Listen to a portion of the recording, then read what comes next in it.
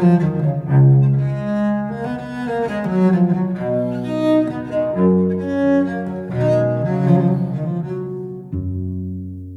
to Getting Through It, where we're here to help you get through it.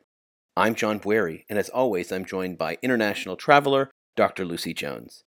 Today, Lucy is in Canada, visiting with a colleague of hers and longtime collaborator, Dr. Keith Porter. Dr. Porter has worked with Dr. Jones for nearly 15 years on various scenarios, including the shakeout scenario and the arc storm scenario. Listen in as they talk about their experience with arc storms and extreme weather events. I'm sitting here in London, Ontario, Canada, at Western University, talking with Keith Porter, who was the chief engineer for the original arc storm model that we worked on together over 10 years ago. Thanks, Keith, for talking to me today. It's my pleasure.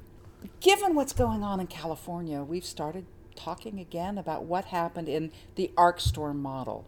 So the arc storm model was a specific model that we made back in 2010 of what it would be like to have one of these series of atmospheric rivers like we're seeing going on in California here in January of 2023. One of the things that's noticeable that we did with the arc storm model and that we saw in California a long time ago in the winter of 1861-62 were storms that hit the full state. But with both of them, we had phases. There would be a sort of Southern California phase, a Northern California phase. So far, what we're seeing in California this year has been much more concentrated in Northern California. Got into Central California, hit Santa Barbara. And that does play out in how we see the damage. So what I'd like to talk about today is think back on what we modeled for arc storm and the type of damages we've seen, what we've seen so far in California, which isn't nearly as bad, and think about what it takes to go, not yet so bad. What does it take to go from where we are now to that worst phase?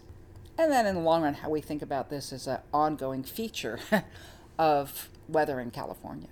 So let's start with talking a bit about what we modeled in the original arc storm and how we went about doing it. The meteorologists really started for us. They said, first of all, there have been this paleo flood evidence that shows these massive storms 6 times in the last 2,000 years. So, although that sounds like a long time, that's on average 300 years between these massive storms, with smaller ones, along the way. The 1861-1862 flood was not one of those 6, and yet it flooded the entire state. It created this. Anyway. Those of us who study extreme events know that 300 years isn't a really long time. That's right. But anyway, so the meteorologist said, well, we know these massive storms happen. They said, we are confident that they came about because of this phenomenon called an atmospheric river, where there's this jet of warm, moist air coming at the Pacific coast from the western Pacific. And one of the critical things about an atmospheric river, the reason they call it that is that it's a relatively narrow jet. 200 miles maybe doesn't seem that narrow, but as an atmospheric phenomenon, it is pretty much so. And that's why when they come in, we'll see one part of the state getting hit.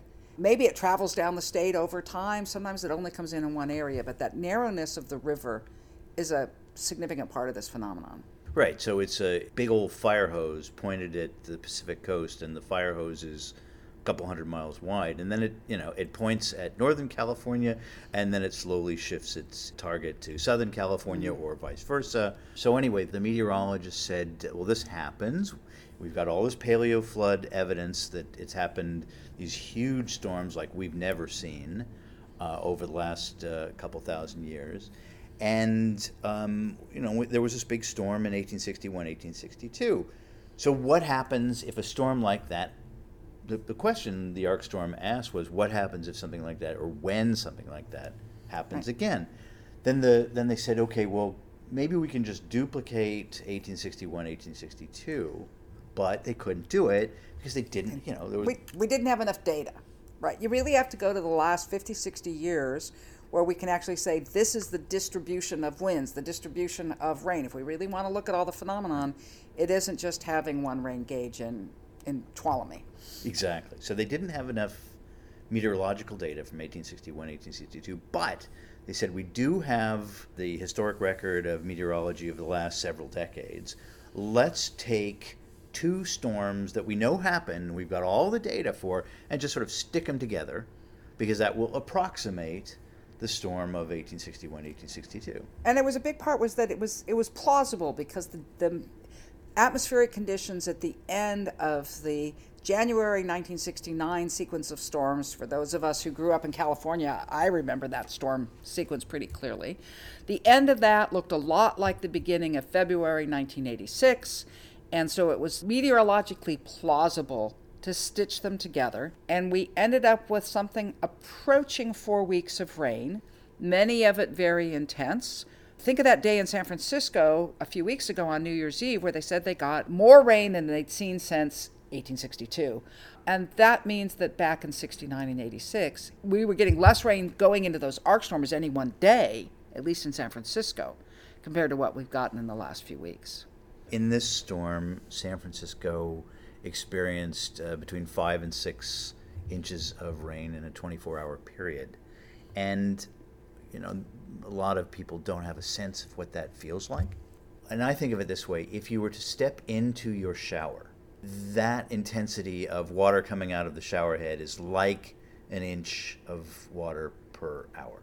You mean like the old showers, not the old showers, not the California ones that have all of those reduced flow valves. Yeah. I mean, it's you step outside into the rain, and it's coming down so that you're wet with it. You're soaked within a half a block of walking. That kind of intensity of rain. So 5 or 6 inches in a space of a day. It's probably not even over that period of time. It's probably really, really intense for a few hours and then less so later on. The meteorologists, they are able to, from the data that we have from these two historic storms, they're able to create a map of the intensity of rain every hour over, several days, over the entire period. And we modeled essentially a month. I think it's important to say, though, that when we did that model, unlike this year, we had what we called preconditioning. We had the fall of 1968, there was a lot of snow that fell. And so there was quite a snowpack on the mountains when this came down, and we used that as part of this. In this instance, we've been really low on the lower level. We aren't melting a lot of snow that was falling before this. So that's made this time a little better than the original ArcStorm model. And the preconditioning matters because this saturation, that's what we're all talking about right now. We've now really, if this is the preconditioning and we have more storms, we now have fully saturated, already full rivers, and we start seeing a lot more flooding. Right, so the water just doesn't go into the ground or flow down the river, whatever. It turns into flooding. The meteorologists then created these maps of total precipitation over 3 days and the frequency with which the arc storm rain has fallen. So by frequency, I mean in this particular location, it's 1 in 1,000 year precipitation, and in that location, a couple of counties away, it's 1 in 100 year precipitation. So picture a map that has a bright pixel that's 1,000 year precipitation, and another one that's 100 year, et cetera, et cetera. And it's based on real data. This is taking that data from those previous storms. So it's not just making it up. It's saying, we had this. All we're doing is taking 2 existing storm sequences and putting them in the same year. Right. Historical precipitation that we have measured and so on. But that's rain that falls out of the sky and hits the ground. And that's really interesting and that's important, but that's not what causes damage and economic loss and human misery. The next step in creating the arc storm was to ask ourselves, okay, well, what does that do in terms of flooding? What fraction of houses get wet, have water rising to cause damage? One of the things I learned in this process that I always found really interesting is that the definition of a flood is that the water is rising, where the definition of a debris flow or a landslide, even if it's mostly water, if the water's moving downhill, it's considered a debris flow, and it's only considered a flood if the water's moving up. That's right. And which way the water's coming affects whether your insurance covers it. Right. If it's falling water, You have to get a landslide coverage, and though it's a rare.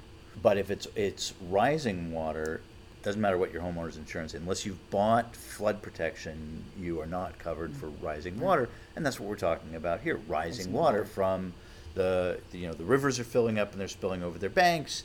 The levees break and the flood protection fails. And the water falls on impermeable streets Yep. and gives us our urban flooding. That's right. Yeah. So you don't have to be near a river to get flooded. That's one of the big lessons that I've taken away from working at the Institute for Catastrophic Loss Reduction is, Canada, where we are now, has a much bigger problem of urban flooding, or at least we're much more aware of urban flooding and basement flooding, and flooding that has nothing to do with being near a river.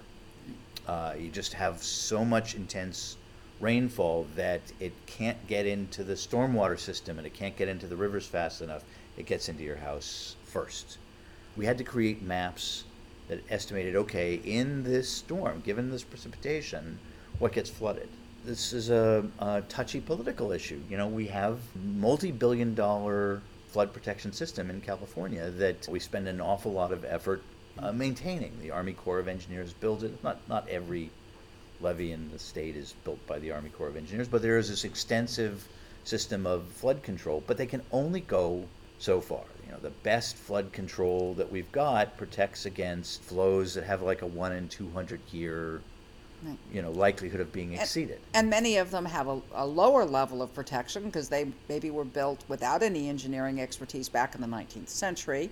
Or the system in Southern California, we had all those floods in 1938, so let's prevent 1938. Right. It wasn't exactly a 100-year flood analysis, just let's prevent 1938 repeating.